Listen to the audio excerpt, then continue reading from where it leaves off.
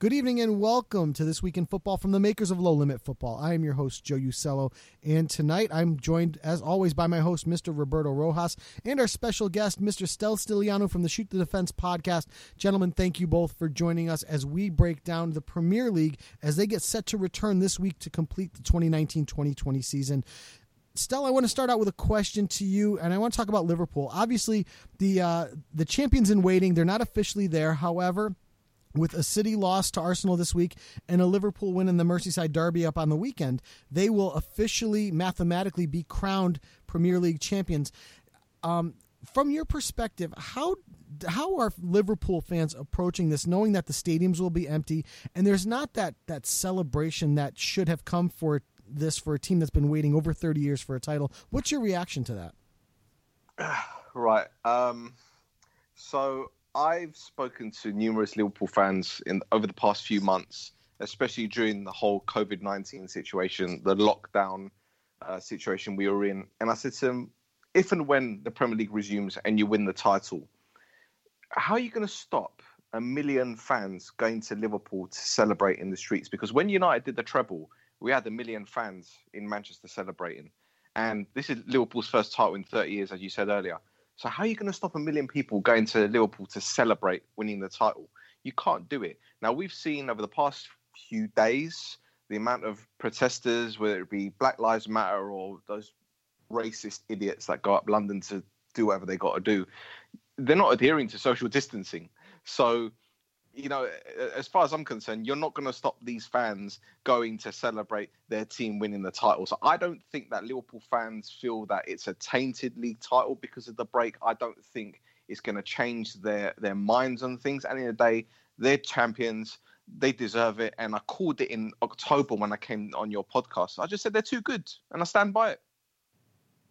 You know, it's interesting that you say that, and because we know what the quality of their second place, you know, the runners-up in this case, will be in Manchester City, because you know the team that they've had, the quality that they obviously had when they won the title last season, even though it was a much more closer race.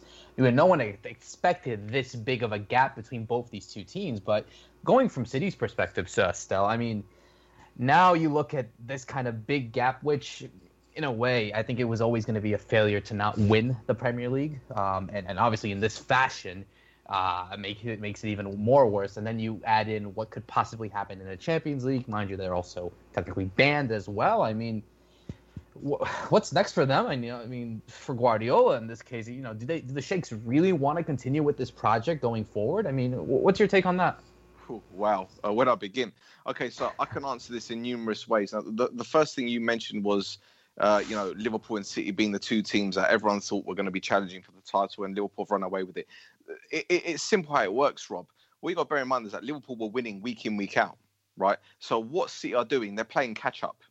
They drop points, Liverpool win. They drop points again, Liverpool win. City win a few games and they drop points again, and Liverpool keep on winning. They keep on winning. Liverpool lost against Watford. I think the last time they dropped points was against United at Old Trafford. Right, so it's obviously damaging Man City's confidence. It's demoralising them, and on top of that, they're picking up injuries left, right, and centre. There's uncertainty over certain players. There was even rumours that Guardiola was going to leave at one point. So when you've got all of this happening, it's a combination of so many different factors. The way I see it, first of all, they were very arrogant not replacing Vincent Kompany. I don't care what anyone says. He was the glue that held them together defensively, right? And regardless of whether people are saying, oh, he had injuries left, right, and centre, we saw that back in the last season what he could do, right? He scored that thunderbolt against Leicester City, which effectively won them the title, right? So he was a key player. They didn't replace him, okay? On top of that, what you're saying about the Sheikh Mansour and Man City, this is a project that they've been working on for years, and they're not going to stop it because Liverpool have won the league for one season. It's a side that is aging. There are a lot of players there that really are at the tail end of their careers, like the Fernandinhos, like your David Silvas, Aguero, even though he's scoring goals. So there needs to be a rebuild. Now this, as far as I'm concerned, is Guardiola's biggest challenge as a manager ever, right? Now, I said this on TalkSport a couple of seasons ago. In fact, it was beginning of last season. And I was saying, well, this is Guardiola's biggest challenge because he's never had a contender that's fighting him head to head, week in, week out, which is what Liverpool were doing. And obviously City won the league title that season. So he overcame that obstacle. But now this is his biggest challenge, because how much is he going to have to spend, right? How many players does he have to get rid of? How much does he need to lower this wage bill? COVID has really thrown a spanner in the works for their future plans, as far as I'm concerned. As I said, this is a major, major challenge. But I don't think the Arabs are going to say, no, we're just going to bail out. No. So that's not how it works. These guys are winners. I've been to the Middle East. I've been to the United Arab Emirates on numerous occasions, right? And they want to be the best. They will stop at nothing to be the best. So watch this space. Whether or not Guardiola is going to be there next season, I don't know. Champions League is obviously up in the air at the moment. But we don't know what's going to happen. The Court of Arbitration of Sport might get involved. You just don't know. I don't know. It's great that you actually mentioned that kind of loss of leadership that Vincent Kompany had, and that was so vital for many seasons, and obviously in last season as well. I mean, with David Silva leaving and, with an aging Fernandinho, I mean, is this, the best, who do you think is the best person to come in and replace that leadership component? Is it their crown jewel and Kevin De Bruyne? I mean, or is it Sterling, or who is it? Rob, how can you replace decades worth of experience? I mean, you look at David Silva. I don't know how many games David Silva's played for Man City, but he's played a hell of a lot of games, especially in the years that they've been successful. Same with Kompany. It's like I said with United, when I hate to bring this up, but when David Moyes came in, and slowly you see your Ferdinands, your Vidics, your Scholes, your Giggs, your Evras all leaving. You're thinking, these are years, decades worth of experience, people that have won titles left, right and centre, that knows what it takes to win. City are in that similar situation. They're players on the back end of their careers, and they need to replace them with players that have that hunger, but also know how to win. Granted, Sterling and De Bruyne, they might be the players to carry them forward, but I don't. This is probably going to come back and bite me in the arse, but I don't see them as the strong leaders, the guys that will talk. Do you get what I'm saying? They do their talking on the pitch, right? But there's only so far that can get you. You need someone that can G players on, like a Fernandinho can. Do you know what I mean? Like Kompany can. That person in the dressing room. I don't know if De Bruyne is that person. Maybe Sterling is, because we've seen how he's handled the media, how he's handled, the way that, as I said, the people in the press have treated him in the past, and he's just risen above it. So maybe he could be that person. But in terms of that leader, in terms of that Captain Marvel, I don't know who can be at the City at the moment. Still, the way I see it, that they need to really, really focus on their youth academy, because they've got a lot of talented players, but again, they're very good at selling players to balance the FFP. So I don't know. Sorry, Joe. No. I actually want to step in because I want to throw in a name, and I'm glad you did get that little bit in about the academy and developing players, because the solution that I have is someone who is considered a leader and would be a very short-term situation given his age. Thiago Silva is going to be on a free coming off of PSG. He fills that central defender role. He fills that leadership role as he was captain of the Brazilian national team. Wouldn't Thiago Silva be somebody that maybe Pep Guardiola and City could take a flyer on for a year or two until they maybe find that next piece? That's a very, very good question, my friend. Very good question. He's what? How old is he now? He's got to be 35 years old. 35. Yeah, 35, he's got to be 35 years old. He's got bags of experience. I think Thiago Silva would be a fantastic signing if Man City had 4 or 5 defenders there that were quite young that could learn from him. And again, go back to United. When we signed Laurent Blanc, he was 36 years old, and people were very critical, saying, he's coming to replace Jaap Stam, and he's not going to be the right man for Man United. Well, yeah, he didn't have a fantastic first few months at the club, but ask Rio Ferdinand, John O'Shea, Wes Brown, Gary Neville, all the players that were in their mid-20s at the time, or early 20s at the time, what did they learn from Laurent Blanc? Right, and they will tell you they've learned a hell of a lot of stuff. So maybe if Man City have 4 or 5 younger players that are going to be there for the long term, for 10 years, for 8 years, bring in Thiago Silva and see what he can teach them. I don't know if he speaks English. I'm not going to lie to you, I don't know. But he could be a good call. But the Premier League is unforgiving, mate. Does he have the physicality? Does he have the speed? Can you imagine Thiago Silva up against I don't know, Salah in a foot race? I don't know. We saw with Demi Kalis what happened to him, so I don't know. It's a good call though. It definitely is a good call, and it'll be interesting to see if they're able to find that kind of leadership role, even if it takes a long time. It will be interesting. But looking into the table in itself, I mean, obviously we still have a race for qualifications to Europe. We still have Leicester City in that role, who perhaps are more so certain to go into a Champions League spot. I mean, then you have the likes of Chelsea in there, your Manchester United, of course, and we'll get to that in a second. But we have teams like Wolves, Sheffield United, Spurs, even Arsenal still fighting for that as well. I mean, going into, obviously, we're going to put it into more of a United perspective. How do you see them finishing the season? And, how do you see this kind of race for the remaining spots for the Champions League and Europa League spots, Stel? Rob, it's funny because when teams go on a really bad run and then the international break comes, people say they really needed this international break so they can get their asses in gear and bounce back. Right now, the Premier League, it's almost as if half the teams didn't need this COVID break and half did. If you look at Leicester, their form was poor. It was really poor. Whereas United's was fantastic. Then you got Sheffield United, whose form was great, and then same with Arsenal, their form was atrocious. So some teams needed this break, and some teams didn't. I'm just worried about the quality of football. I'm not worried about United because at the end of the day, it is what it is. We're fifth in the table, 3 points behind Chelsea in fourth. Anything can really happen. We've got Marcus Rashford back. A lot of our players, Pogba. Everyone's practically at 100% fitness. Eric Bailly. So you could say, yeah, we're in good stead. But then again, you've got the likes of Spurs. You've got the likes of Sheffield United, Arsenal. Same situation. I don't know, Rob.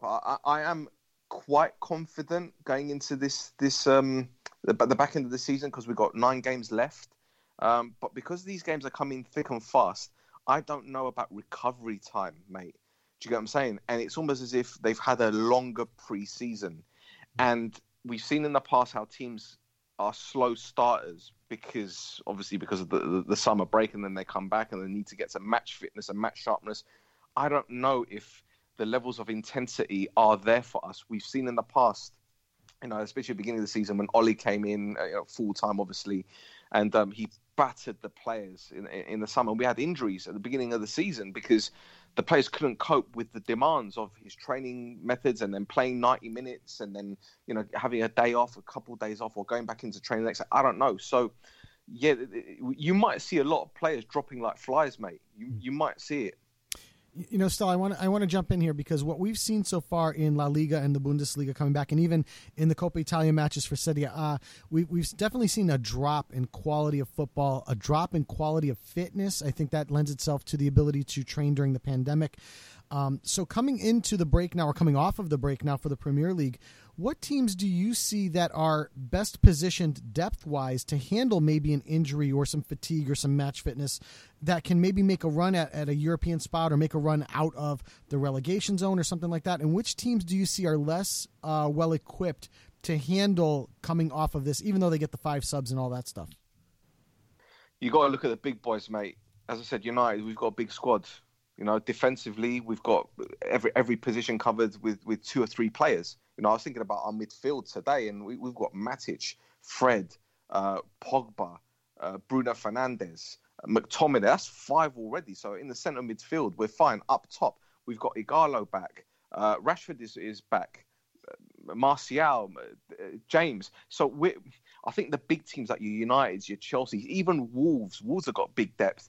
I worry for Sheffield United because they've had a fantastic season so far. But again, they don't have the depth. They really don't.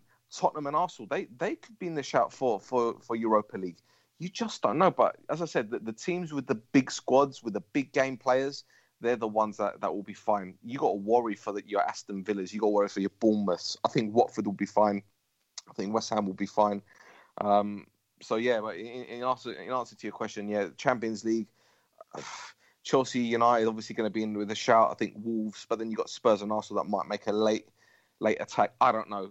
Like I said, it's down to the quality. It's down to injuries. But I think the teams with the biggest squad depth will be the ones that will be better positioned to qualify for these European spots. That's a really sitting on the fence kind of answer, isn't it, Joe? Sorry, mate. It's definitely a good answer, though. Splinters on my backside. It's actually good that you also mentioned, kind of the quality that we'll see on the pitch, and going into that, Stel. I mean, obviously, we know that we're going to have these games behind closed doors, and we know how environments could definitely influence matches. We see the stadiums like your Anfields, like your Stamford Bridge, Old Trafford, go on as Emirates, and all those stadiums. I mean, now that you exclude that from the general public, and obviously you put into what kind of quality that we'll see from players on the pitch. I mean, how big of a factor do you think these teams will end up going through when there's no fans in the stadium, especially maybe for one of these relegation bound teams that are looking to obviously get out of that and escape the drop? Rob, I think it's absolutely massive because, sorry to bring up the cliche, but fans are effectively the 12th man. And when you go to an away ground like Carrow Road, where the fans are on top of you, when you go to Bournemouth, when it's it's blustery, and then you've got fans, and it can be quite intimidating for certain players who are bottle jobs. So going to a stadium with no fans, it makes a huge difference. Clubs are going to be going to Old Trafford and say, well, they do that anyway. They go to Old Trafford and think, it's going to be, it's not going to be as intimidating as what it was. But you'll be going to the new White Hart Lane. They'll be going to the Emirates. They'll be going to, St James's Park, and they'll be like, there's no one in the ground. And to be honest, it makes the referees' jobs a hell of a lot easier because not only do they have VAR to help them, they don't have 20, 30, 40,000 fans on top of them. And do you know what? To be honest, I think this could be a good thing in terms of the disciplinary side of things, because in rugby, fans are very, what's the word? They're diplomatic. They're good fans. They're not known for being hooligans. The players have respect for the referees. Now, when you've got a decision that a referee has to make, you're going to hear the players effing and blinding. They're going to have to watch what they say. Do you get what I'm saying? So, I don't know, man. I think this makes the referees' jobs a whole lot easier, but at the same time, it adds pressure for them to get decisions right, the little decisions. So, yeah, it could play a massive part in who goes up and who goes down, or who stays up, should I say, who goes down. It's an interesting view to make VAR easier, make the referees' lives easier. I think it'll be interesting too for the fans, depending on if we get that. No, don't make their lives easier, Joe. They get paid enough. Yeah, but I mean, I think it's interesting for what we've seen in the stadiums and the broadcasts that don't have that extra audio pumped in for the quote unquote atmosphere. That you can hear what they're saying. You can hear what's being said between players. You can hear what's being said between referees. And I think it's interesting because right now so far we've had the Bundesliga, we've had the La Liga come back. And in the United States here, where the primary language of the country is English, we don't hear, or maybe we don't understand some of the things that are being said. So now we're going to get a taste of that with the Premier League coming back. I think it opens a whole new level of viewership in terms of what can we expect, what's being said between these players. Are they being reprimanded? Are they being vulgar? What is going on? I can't wait to see what they say about that now. And I want to bring up a question that Rob just put to me too, because I wanted to ask you about this. Before I go to my last spot on the interview, what's your view on the natural sound versus the fake sound, having that stuff pumped in? Do you like it on the other broadcasts you've seen? Do you think it's terrible? What are your thoughts on that? I hate it. Yeah, I absolutely hate it. I was watching Mainz the other day, the champion of the Bundesliga. I watched about 28 seconds, and I was saying to myself, "What is this?" The funny thing is, I was talking to Rodri Giggs a few weeks ago, and he's like, "Have you heard about what's going on in Germany?" I'm like, "No." He goes, "Well, they're going to be pumping like crowd noises into the broadcast." I'm like, "Get out of it!" He goes, "Yeah." So he messaged me, "Are you watching this?" I says, "Yeah." It's really weird, isn't it? Now, look, I used to play FIFA 19, right? And the crowd noises were, it's what you expect from a computer game. And while it adds to the realism of it, come on, it looks bizarre. There's no one in the stadium, and the broadcasters are putting these noises. Let's be real here, yeah. What's to say that there aren't going to be fans outside the stadium like you saw in Portugal? like the FC Porto fans were doing. Right. What's to say there aren't going to be fans outside watching the game on their phone and making noise? You don't know. You just don't know. This is something that we've never encountered before. Never. So anything could happen. For all you know, there might be someone parachuting themselves into the stadium. You might see like a streaker like they did in the 80s. You don't know. You just don't know. Well, you had the pitch invader on the weekend at Barcelona. Oh yeah, see, I didn't see that. But well, there you go. Yeah. How do you get a pitch invader in an empty stadium? Rob and I are still asking that question. Were they holding a big sign saying "I love you, Semra Hunter"? Because if it's probably someone that I know that did it. So. No signs. So, let me before I ask you my final questions, I want to ask you about the bottom of the table. Let me give everybody the table so that we can review Liverpool, and this is pretty much after 29 matches for everybody. There's a couple of straggler matches that need to be made up, but after 29 matches, Liverpool on 82 points from a possible 87, which is phenomenal. Manchester City in second on 57 points. Leicester in third on 53. Chelsea on 48. United on 45, rounding out the top 5 in the European spots. Then we have Wolves in sixth on 43, tied with Sheffield United. Eighth place gives you Tottenham at 41 points. 1 point behind is Arsenal at 40. Burnley and Crystal Palace on 39 points make up 10th and 11th place. Everton on 37 points. Newcastle on 35. Southampton on 34 points, Brighton on 29, and then we have the logjam at the bottom of the table. West Ham at 27, Watford at 27, Bournemouth at 27, currently on goal differential, occupying that last relegation spot. Then Villa on 25 and Norwich on 21. We talked about the depth of some of the teams, and you'd mentioned West Ham being one of the deeper teams. So by just reading the tea leaves, I would say that you would estimate that West Ham will be able to avoid relegation.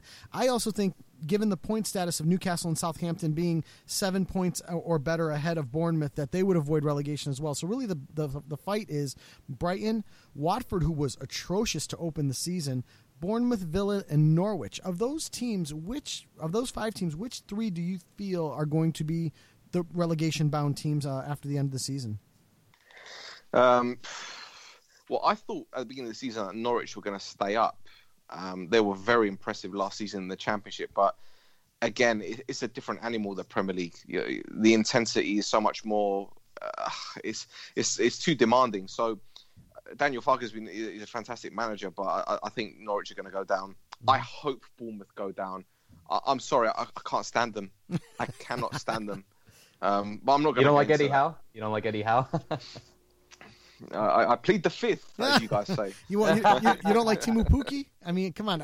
You would think Pukki's at Norwich. I know. I'm just saying that Norwich is the one that's go down. Listen, no disrespect, but Bournemouth have got Dominic Solanke, right? And he scored 1 goal in 60-odd games or something like that. Oof. Come on. Now I've said that he'll probably score 10 between now and the end of the season and keep them up. But, yeah, I think Bournemouth will go. I think Watford will stay up. Wow. I think, listen, Pearson is a very good manager, and he'll have them drilled. And when they got Troy Deeney there, anything can happen with them. So, yeah. So between Villa and Brighton, right? The other teams to go, I don't want to say it's because I don't mind Potter, but I don't think he'll work his magic. I think they'll go down. Yeah. I mean, I like Aston Villa. I like them. I like. Sorry, let me start this again. I like Villa Park because I've got some very good memories of Villa Park, and their fans are really good, the Villa fans. I could tell you some stories about getting involved in some of them in a pub once, but I'm not going to go into that just yet. But yeah, so I think Brighton, Bournemouth, and Norwich City will go down. I'm hoping Bournemouth go down, but they probably won't now. I said that, so. Interesting stuff. Again, so we kick off on Wednesday with City Arsenal is the big one. Merseyside derby on the weekend as well between Liverpool Everton. Possible crowning of a champion by the end of the week, and the Premier League is back. So, gentlemen, I want to thank you both for joining me tonight and helping me break down the Premier League. So, for Mr. Roberto Rojas and for Stel Stylianou, I am Joe Usello. Thanks for listening, everyone, and good night.